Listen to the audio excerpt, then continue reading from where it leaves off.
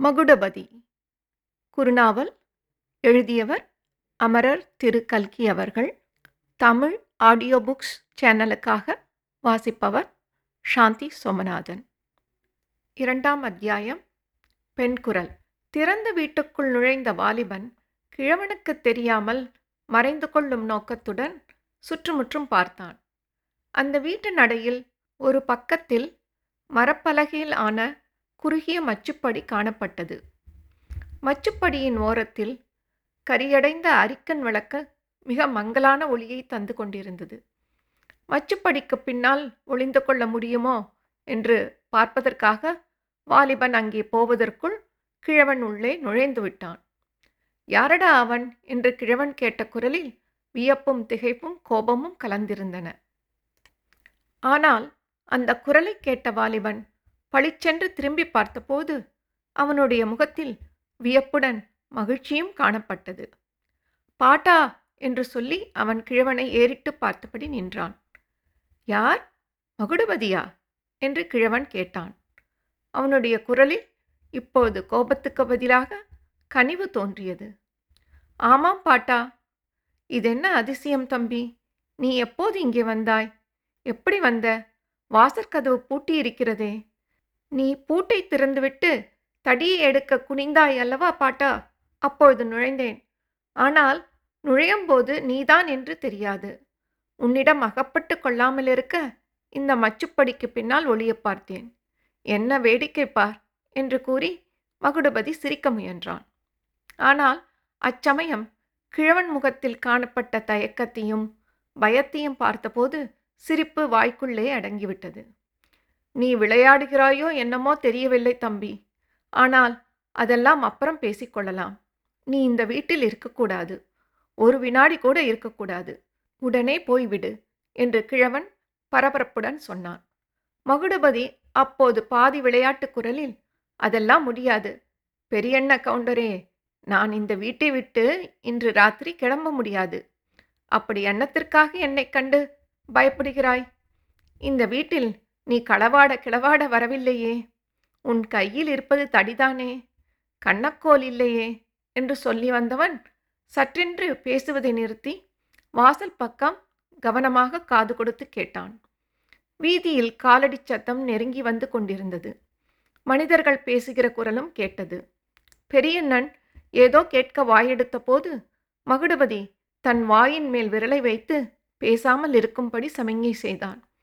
ஏற்கனவே மங்கலாக எரிந்த அரிக்கன்லாந்தரின் திரியை இன்னும் கொஞ்சம் சின்னதாக பண்ணி அதை மச்சுப்பிடிக்கு பின்னால் வைத்தான். வீட்டை நெருங்கிய காலடை சித்தமும் பேச்சுக்குரலும் வீதியோடு சென்று சிறிது நேரத்துக்கெல்லாம் மறைந்தன. மகுடபதி பெரியண்ணன் கையை பிடித்து ஜன்னல் அண்டை அழைத்து கொண்டு போய் வெளியே சுட்டி காட்டினான். தூரத்தில் 2 தடியர்கள் போய்கொண்டிருந்தார்கள். நீ கதவை தாழ்பாலிட்டது நல்லதாய் போயிற்று என்றான் மகுடபதி மெல்லிய குரலில். என்ன தம்பி சமாச்சாரம்? யார் அவர்கள்? எதற்காக நீ அவர்களை கண்டு பயப்படுகிறாய் என்று பெரியண்ணனும் மெதுவாக குரலில் கேட்டான். பாட்டா, அவர்கள் இருவரும் என்னை இன்றைக்கு கொன்று போட்டு விடுவதென்று வந்திருக்கிறார்கள். இன்று ராத்திரி என்னை வெளியே அனுப்பினாயானால் அப்புறம் என்னை உயிரோடு பார்க்க மாட்டாய். மறு உலகத்தில் தான் பார்ப்பாய் என்று மகுடபதி சொன்னபோது கிழவன் முகத்தில் கோபம் குதித்தது. என்ன சொல்கிறாய் தம்பி? இவன்களுக்கு பயந்து கொண்டா நீ இந்த வீட்டில் ஒளிந்தாய்? எந்த களவாணி பயல் உன்மேல் கையை வைக்கிறான் பார்க்கலாம். யாருக்கு அவ்வளவு நெஞ்சு தைரியம்? பார்த்து விடுகிறேன், வா, இப்போதே வெளியே போகலாம் என்று சொல்லிக்கொண்டே கதவை திறக்க பெரியண்ணன் எதையோ நினைத்து கொண்டவன் போல திடீரென்று தயங்கி நின்றான். மச்சுப்படிகளுக்கு மேலே ஒரு நிமிஷம் ஒற்று பார்த்தான். பிறகு மகுடபதியை நோக்கி சொன்னான். தம்பி, ரொம்ப தர்ம சங்கடமாய் போச்சு. இந்த சமயத்திலா உனக்கு இம்மாதிரி ஆபத்து வர வேணும்? இன்னொரு சமயமாய் இருந்தால் உன்மேல் கை வைக்க துணிகிறவனின் கையை ஒடித்து கழுத்தையும் நெரித்துவிட்டு மறுகாரியம் பார்ப்பேன். ஆனால் இந்த சமயம் சரியாயில்லை. நான் வேறு காரியமாய் இங்கே வந்திருக்கிறேன் தம்பி. கிழவன் மச்சுப்படிக்கு மேலே அடிக்கடி அண்ணாந்து பார்த்தது மகுடபதிக்கு நினைவு வந்தது. அவனுக்கு ஒரு சந்தேகம் உதித்தது. இந்த வீட்டில் வேறு யாராவது இருக்கிறார்களா என்ன பாட்டா? ஆனால் வீடு வெளியில் பூட்டி அல்லவா இருந்தது. நீ வந்துதானே கதவை திறந்தாய் என்றான். கிழவன் பரபரப்புடன், ஆமாம் தம்பி, ஆமாம். இந்த வீட்டில் யாரும் இல்லை. நான் வந்துதான் கதவை திறந்தேன். ஒரு முக்கியமான காரணத்தினால் இப்பொழுது இந்த வீட்டை விட்டே நான் வெளியே வர முடியாது. நீ இங்கே இருக்கவும் கூடாது. போய்விடு என்றான். பெரிய மூடுமந்திரமாய் பேசுகிறாயே பாட்டா. இங்கே நான் இன்றைக்கு ராத்திரி இருந்தால் உனக்கு என்ன நஷ்டம்? இந்த வேளையில் என்னை எங்கே போகச் சொல்கிறாய்? கொலைக்காரர்களிடம் நீயே என்னை காட்டிக் கொடுத்துடுவாய் போலிருக்கிறதே. சீச்சி, என்ன வார்த்தை சொல்கிறாய் தம்பி? முக்கியமான காரணம் இல்லாவிட்டால் சொல்வேனா? ஆனால் நீ இப்படி பாடுபட்டு பதுங்குவது எனக்கு ஆச்சரியமாய் இருக்கிறது. 50 குடிகாரர்கள் சேர்ந்தாற்போல் உன்மேல் பாய்ந்த போது கூட மனம் கலங்காமல் நின்றாயே. அப்படிப்பட்ட நீ 2 களவாணிப் பயல்களுக்கு பயப்படுகிறாயே. இதை கேள் பாட்டா. நமது தமிழ்நாட்டில் திருவள்ளுவர் என்று ஒரு பெரியவர் இருந்தார். இப்பொழுது அந்த கதையெல்லாம் பேச சமயமில்லை தம்பி என்று கிழவன் தடுத்ததை பொருட்படுத்தாமல் மகுடபதி மேலும் சொன்னான். அந்த திருவள்ளுவர் என்ன சொன்னார் என்றால், அஞ்சுவது அஞ்சாமை பேதமை, அஞ்சுவது அஞ்சல் அறிவார் தொழில் என்றார். அதாவது, பயப்பட வேண்டிய காரியத்திற்கு பயப்பட வேண்டும், அசட்டு தைரியம் உதவாது என்று அந்த பெரியவர் சொல்லியிருக்கிறார். சத்தியாகிரக தொண்டர் படையில் சேர்ந்து போய் போலீஸ் குண்டாந்தடியில் அடிபட்டு செத்தால் பிரயோஜனம் உண்டு.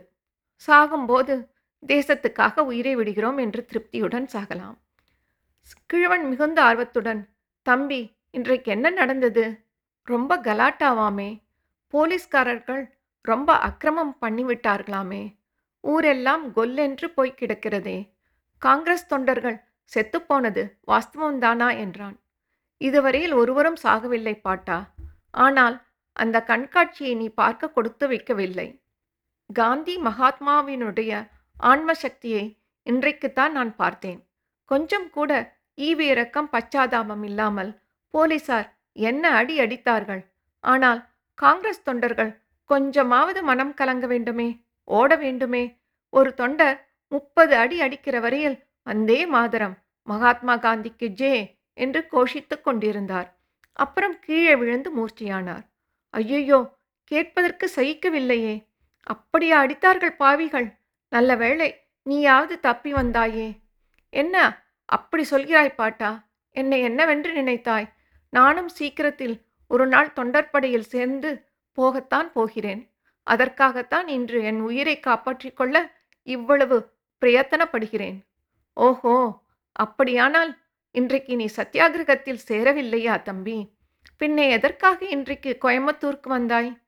இங்கே நடக்கிறதை பார்த்துவிட்டு மேலே செய்ய வேண்டியதை பற்றி தலைவர்களிடம் யோசனை கேட்டுக்கொண்டு போகலாம் என்று வந்தேன். எங்கள் தாலுக்காவிலேயே என்னை சத்தியாகிரகம் செய்யும்படி சொல்லியிருக்கிறார்கள்.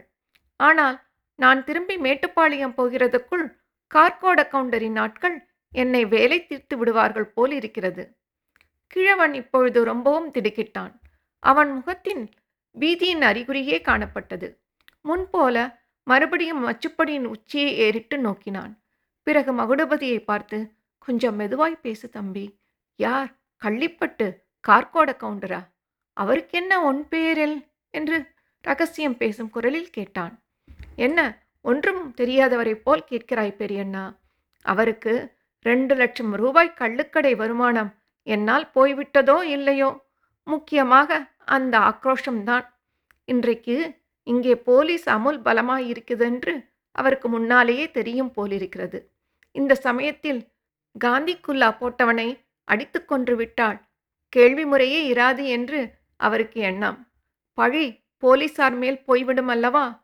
எனக்கு நம்பிக்கைப்படவில்லை தம்பி. இப்படிப்பட்ட அக்கிரமம் உண்டா? உனக்கு யார் சொன்னார்கள் என்று பெரியண்ணன் கேட்டான். இந்த சமயத்தில் மேலே இருந்து தேனினும் இனியதான ஒரு பெண் குரல், பாட்டா, யார் அந்த மனுஷர்? எத்தனை நேரம் பேசிக்கொண்டே இருப்பாய்? நான் இங்கே இருக்கிறேன் என்பதையே மறந்து விட்டாயா என்று கேட்டது. தங்கள் கருத்துக்களை tamilaudiobooks@gmail.com என்ற இணையதள முகவரிக்கு தெரியப்படுத்தவும். நன்றி.